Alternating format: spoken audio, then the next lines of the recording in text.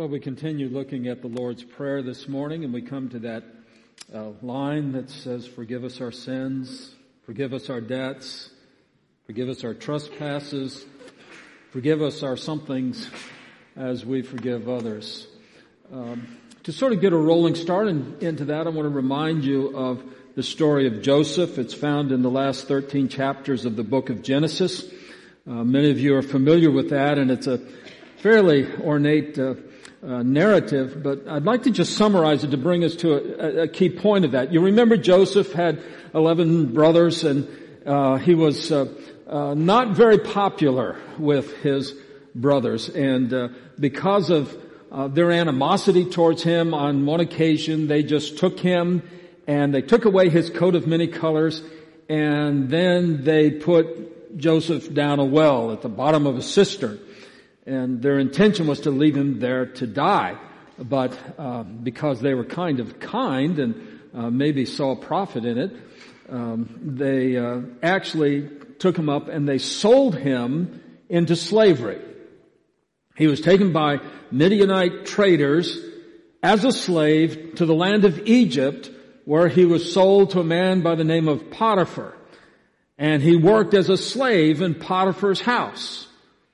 But then eventually the day come when Potiphar's wife accused Joseph of assault, of sexual assault. And as you might expect, Joseph was not popular with Potiphar. And so it was a false charge. It was totally unfair. But Joseph was thrown into jail nonetheless. And so Joseph goes from being a favored son in his home to being a disgraced slave, forgotten in jail. And not only that, while he's in jail, one of his fellow prisoners says, look, Joe, if I ever get out of here, I'm going to make sure I bring you out too. Shorten the story, the guy got out and he forgot totally about Joseph. So now he's abandoned. He's been robbed, enslaved, accused falsely, imprisoned, and abandoned. Can we agree this was like maybe a bad life? This wasn't a great thing. But through the circumstances of the court of Pharaoh, Joseph was released from prison, and the bottom line of it is he became sort of the prime minister of all Egypt. And he administered a grain gathering program in which food was stockpiled for a coming famine that Joseph knew was coming because of Revelation. And so when the famine came, Egypt was the only place you could get food. And Joseph was in charge of that. Well, back in his home, his brothers and his dad said, look, we're starving to death here. They've got food in Egypt. Let's go to Egypt and get the food. Again, the brothers go to Egypt. They don't recognize Joseph at all. Why would you? You sold this young lad into slavery, and now you're looking at the prime minister of Egypt. You're not going to make that kind of connection. And so Joseph recognizes his brothers, but he gives them the food. Again, we're shortening the story. He gives them the food, and eventually his whole family moves to Egypt. They still don't understand what's going on. And then Joseph says, look, I'm your brother. I'm Joseph. And the brothers who sold him into slavery so that Joseph would have the opportunity to spend years in prison and be abandoned and forgotten, were a little bit concerned about how Joseph might react. And so when the father died, the brothers said, now, all bets are off now. Joseph is going to come after us. So they went to Joseph and they said, look, the last thing Dad said was, you got to forgive us. Now, in point of fact, that was not the last thing Dad said. In fact, Dad hadn't said it at all. But you see, this is the way people work, They're trying to angle this because they know they are in deep trouble. They have abused their brother, and their brother is in charge of their lives. And at that point, Joseph said, you meant it for evil. Everything you did, you meant to harm me. You meant for me to die as a slave in a forgotten part of the world. You meant for me to suffer and not to enjoy the birthright that was mine in our Father's house. You meant for me to have a life that was totally robbed from me and taken from me. You intended this to work out badly for me. You meant it for evil. And that was true. But then Joseph said, you meant it for evil, but God meant it for good. That doesn't mean that God was saying, you know what would be a really neat thing is if I could just throw him into slavery and that, build some character and all that, What his brothers did was evil. But what God did was greater. He not only brought Joseph up out of the slavery and out of the prison, not only saved the family from starvation, but he built for himself a testimony of the glory of God. And what better thing can you say about someone's life than this? God is glorified because this man lived. And so Joseph has this astounding, this amazing forgiveness of his brothers. It doesn't make any sense. Not one person in 1,000 would do it that way. Most people would look at it, they say, well look, now we're in control, now I'm in control, now I have the ability to get even, whatever that means. Now I can punish them, they deserve it.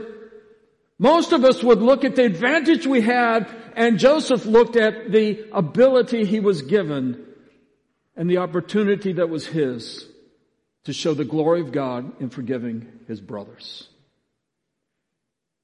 See, Joseph understood you can't change the past. There's nothing he could do to go back and undo the slavery, undo the false accusation, undo the years in prison, undo the abandonment and being forgotten by his friend in jail.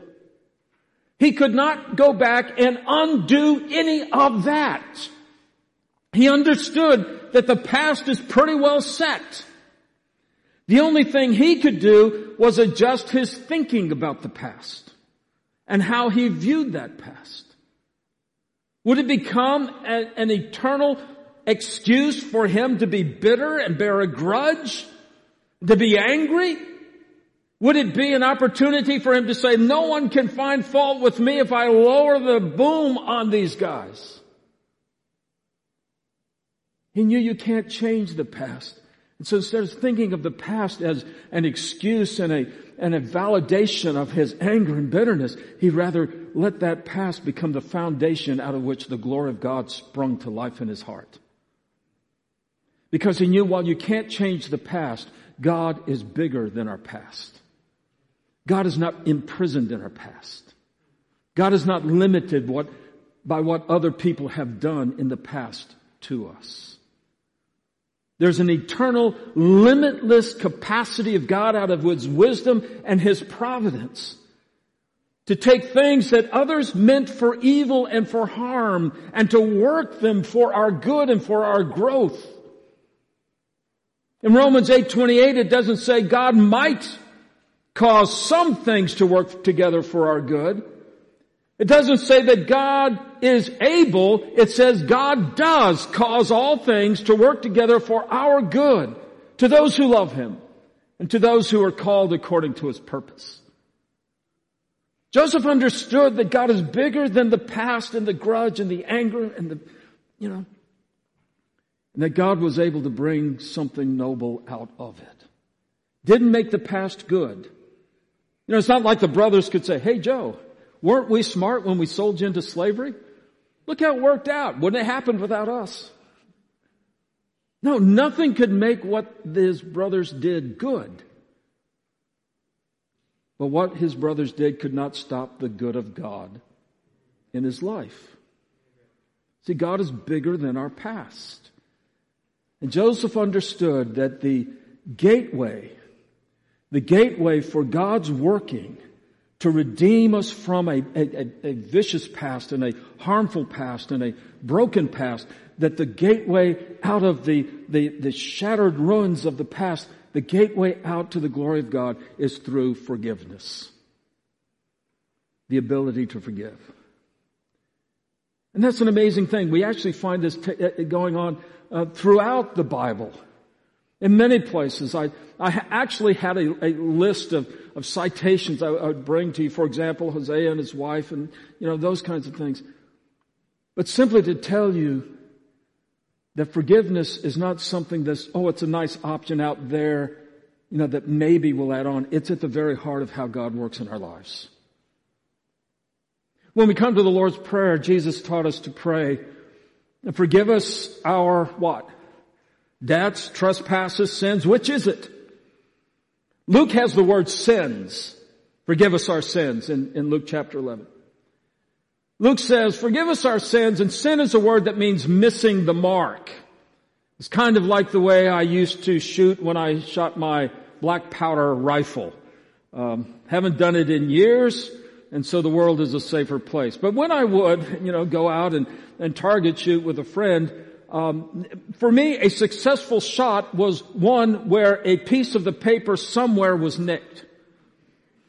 A successful shot for him was dead on in the bullseye. Now, in fairness to myself, I'm just saying this, my front sight was a floating sight. It wouldn't stay put, and it was an open sight in the back, and I'm a bad shot. So that was it. But that's what the word sin means. It means you missed the mark. God said, I want you here, and you wound up over there. God said, I want you aimed in this direction, and you aimed in a different direction. God gave you the target of goodness and righteousness and holiness and truthfulness. And you went after the way of the world. You gave in to the spur of the moment anger. You walked in a way that was, of your own design. And you didn't wind up where God wanted you to be. So when Luke says, forgive us our sins, and records that word, it has to do with missing God's design for our lives. And then in the Gospel of Matthew, the word he uses in the Greek is the word for debts. So forgive us our debts. And debt is a good way to think about what sin is and what our lives are before God, because we owe God everything. He is our creator, our sustainer. He is our provider. He is the one who directs us, and his wisdom is supreme. And, all those things that go into calling God Father, we looked at that, our Father which art in heaven. All the things that go into that, we owe to God. And we haven't paid it. We haven't given God what is due to him. We've given him scraps. We've given him leftovers. We've given him sort of a thoughtless attention when we didn't have anything else better to do. And we have accrued a massive debt of things that we should have given to God our Father in heaven, and we have not done it, and therefore we have a debt. Father, forgive us our debts. And when we looked at that phrase, our Father which art in heaven, we understood we can only come to God as our Father through the Son, Jesus Christ, by the power of the Holy Spirit. It took the cross, it took the sacrificial death of Christ to bring us into the presence of the Father. And so we owe to the Father our whole hearts and our faith.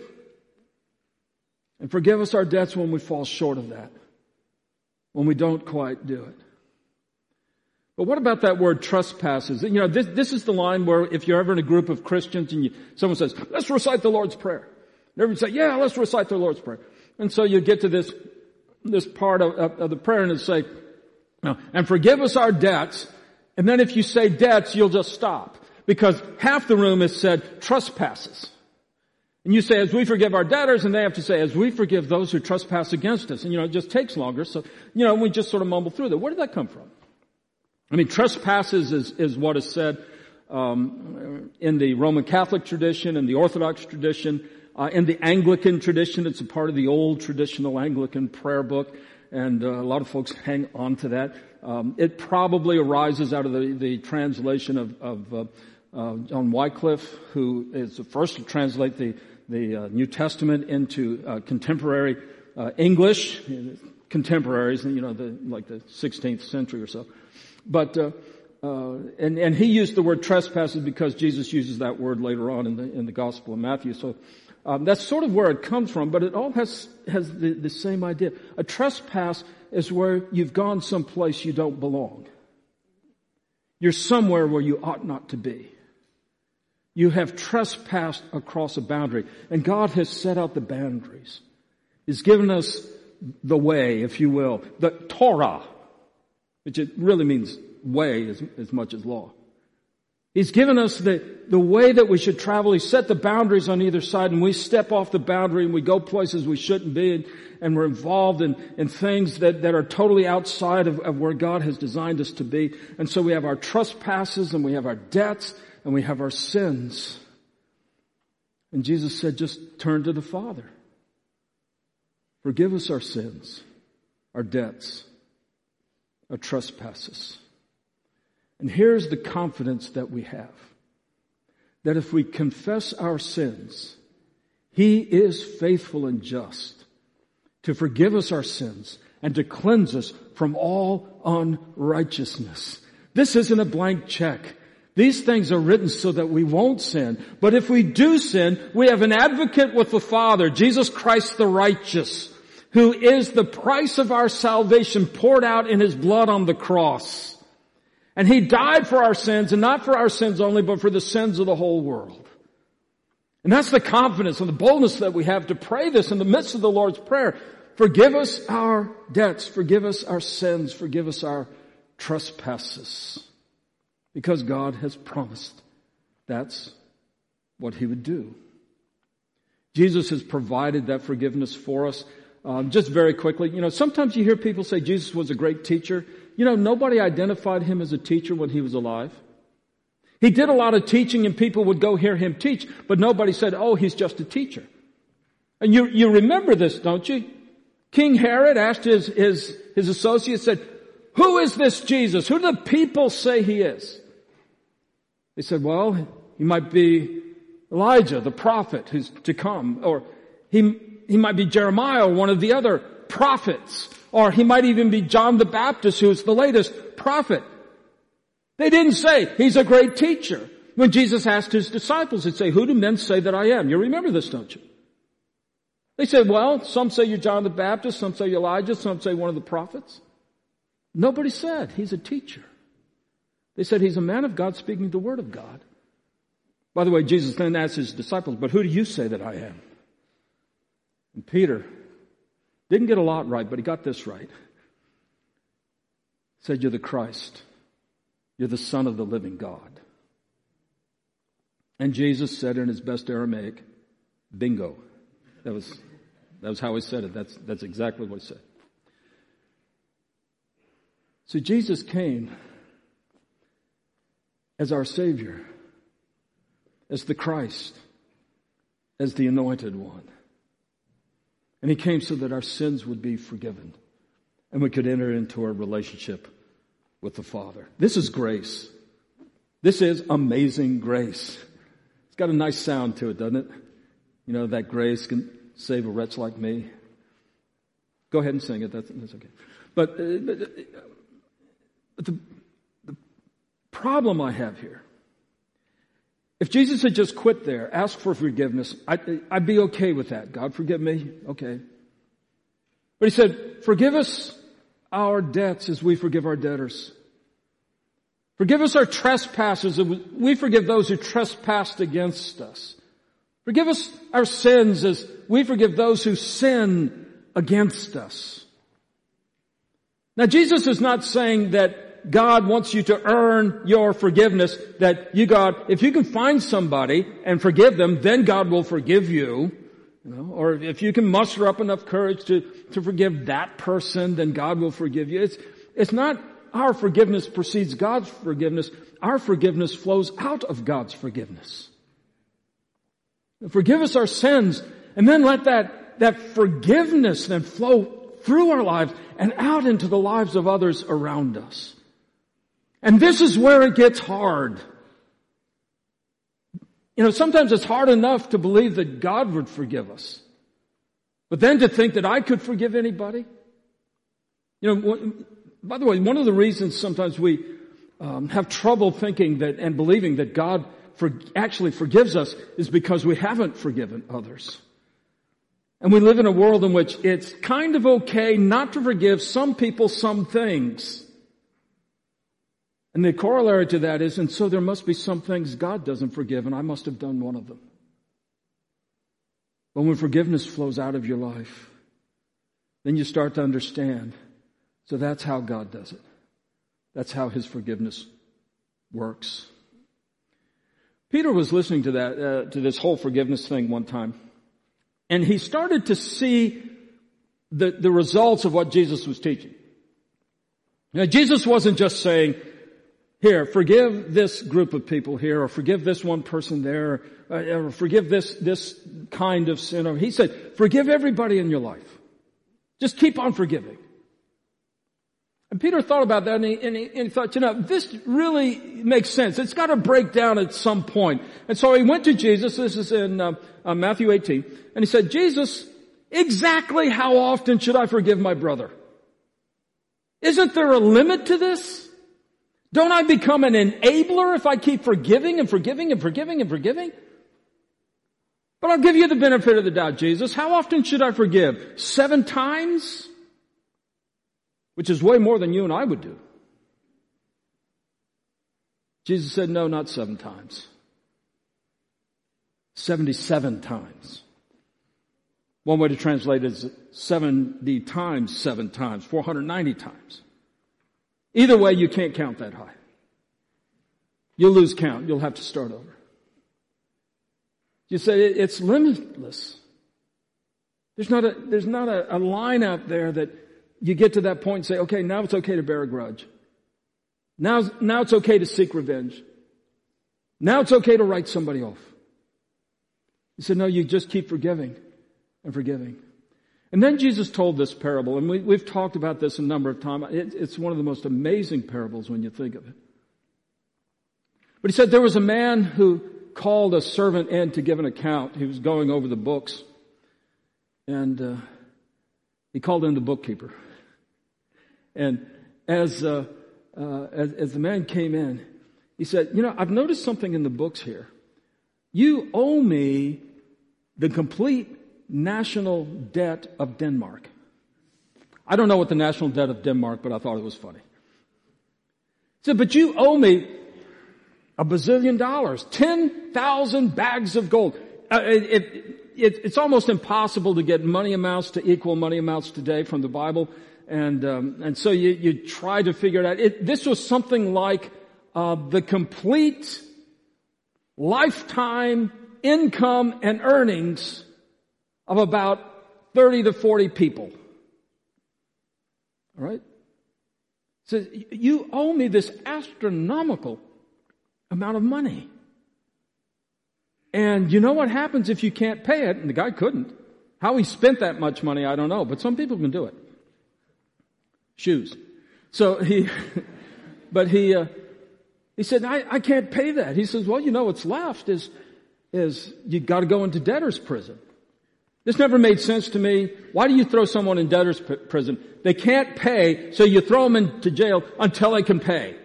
I mean, they just can't make that many license plates.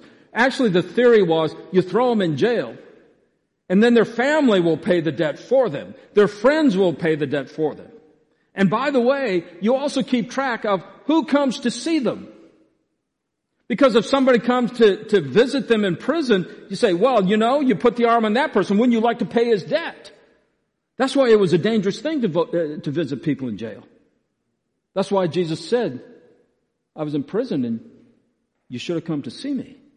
Should have been identified with me. Okay. So he's going to be thrown into debtor's prison. The guy falls down. He says, Master, you can't do that. You got to forgive me. I'll pay it all back. Just give me some time. There's not enough time in the universe to pay this debt off. The Bible says the master had compassion on him and he forgave him the debt. He said, I'll write it off. The guy got up and he went out, forgiven. And he found a friend. And this friend owed him about 3 months' pay, is what it amounted to. I don't know what that is in your world, but just about 3 months' pay. And the guy says, you owe me this money. whatever it is. I'd like to have it now, or else I'm going to throw you in jail. And his friend falls down on his knees and says, oh, buddy, you got to give me time. You just let me work it off. I'll repay everything. Just give me some time. And the first servant said, I don't think so. You owe the money. You owe it now. Right is right. Wrong is wrong. If I forgive your debt, everybody who owes me money is going to stop paying off their debts. I can't afford to have that going on. As an example, you're going into jail. And threw him into jail. Now the master heard about this. And he calls in the first servant. So, what did you do? How could you possibly have thrown your friend into jail when I forgave you so much more? You know, if you're not going to appreciate this, if it's not going to change your life, you really haven't experienced forgiveness. And the boom was lowered on him. And then Jesus said, and that's exactly the way it is with God, our Heavenly Father. He has forgiven you so much. And He has just taken that debt that you owed Him and He's written on it, canceled in full. The telestai, it is finished. And if you cannot find your way to forgive, have you really received the forgiveness of God? Here's what should have happened. I love this. The first servant, forgiven, should have walked out of there. And he should have found his friend. His friend says, I can't pay you back. He says, don't worry about it. Let me tell you why I'm forgiving your debt. It's because our master is so wonderful and so glorious. Look what he forgave me. And so when you think of this debt you owe me, I want you to look and think about the master and give him glory and honor and praise because he's a master who forgives an infinite debt. And the least I can do is forgive this paltry of a debt that you've incurred with me. You see, the forgiveness was to redound to the glory of the master. And the forgiveness of God in your life is to redound to the glory of our Father in heaven. That's why it's so important that we forgive.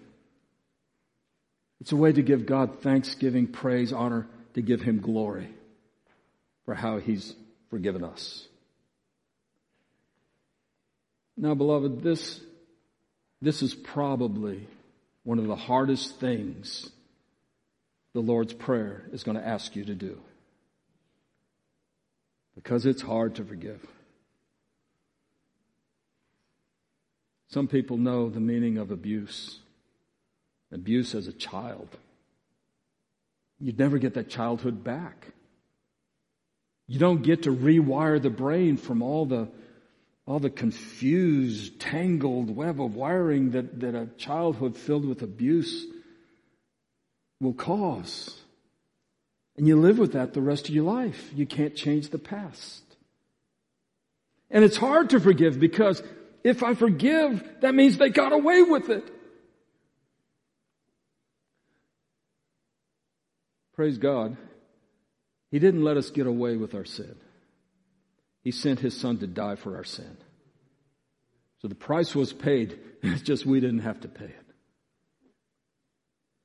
But it is so hard to forgive. But God spared nothing to forgive us. And what I want to remind you is that when you withhold forgiveness, it just shackles and chains you to your past. And you'll never move out of it. And you'll never grow beyond it. Our God is able to do wondrous things, even with a broken past filled with the evil and the sin of abuse. Doesn't make it good, but God's bigger than that. And He can give us a new life in Him. Forgiveness doesn't mean just glancing over the problem. A lot of times forgiveness is the first step towards real confrontation of the problem. And confronting another person. I mean, if there's been abuse in your past, you've got a right to say, this is wrong, and you did it, and you're wrong. My forgiveness of you means that I'm not chained to you anymore. But God's broken that chain, and I can live free from you and your abuse now. But it won't happen until forgiveness comes. Forgiveness is hard, especially when the wrong done to us is so unjust and so unfair and so monstrous in the way that it's gripped our lives and distorted our lives. But we go before the Father and we say, Father, forgive me of my sins. Whoa. God, if you can do that for me, teach me to forgive those who've sinned against me. It might be the hardest thing we're asked to do in the Lord's Prayer. But by the grace of God, the power of the Holy Spirit, we can live lives of grace. Let's bow together in prayer. And Father, we do pause for just a moment to acknowledge our sinfulness, our waywardness, our transgressions, our indebtedness to you. Father, we confess our sins. And we have such boldness to come before you and to ask for that forgiveness that is ours in Jesus Christ. Not as a hypothetical, Father, but as a real, forgiving power come into our lives. And so I'd ask for the folks in this room first that your Holy Spirit would bring a conviction of sin and a confidence to confess the Lord Jesus, to confess our sin, and to know the total restoration and healing that comes from your hand. But Father, give us the courage of faith to live lives that forgive. And I ask it in Jesus' name. Amen.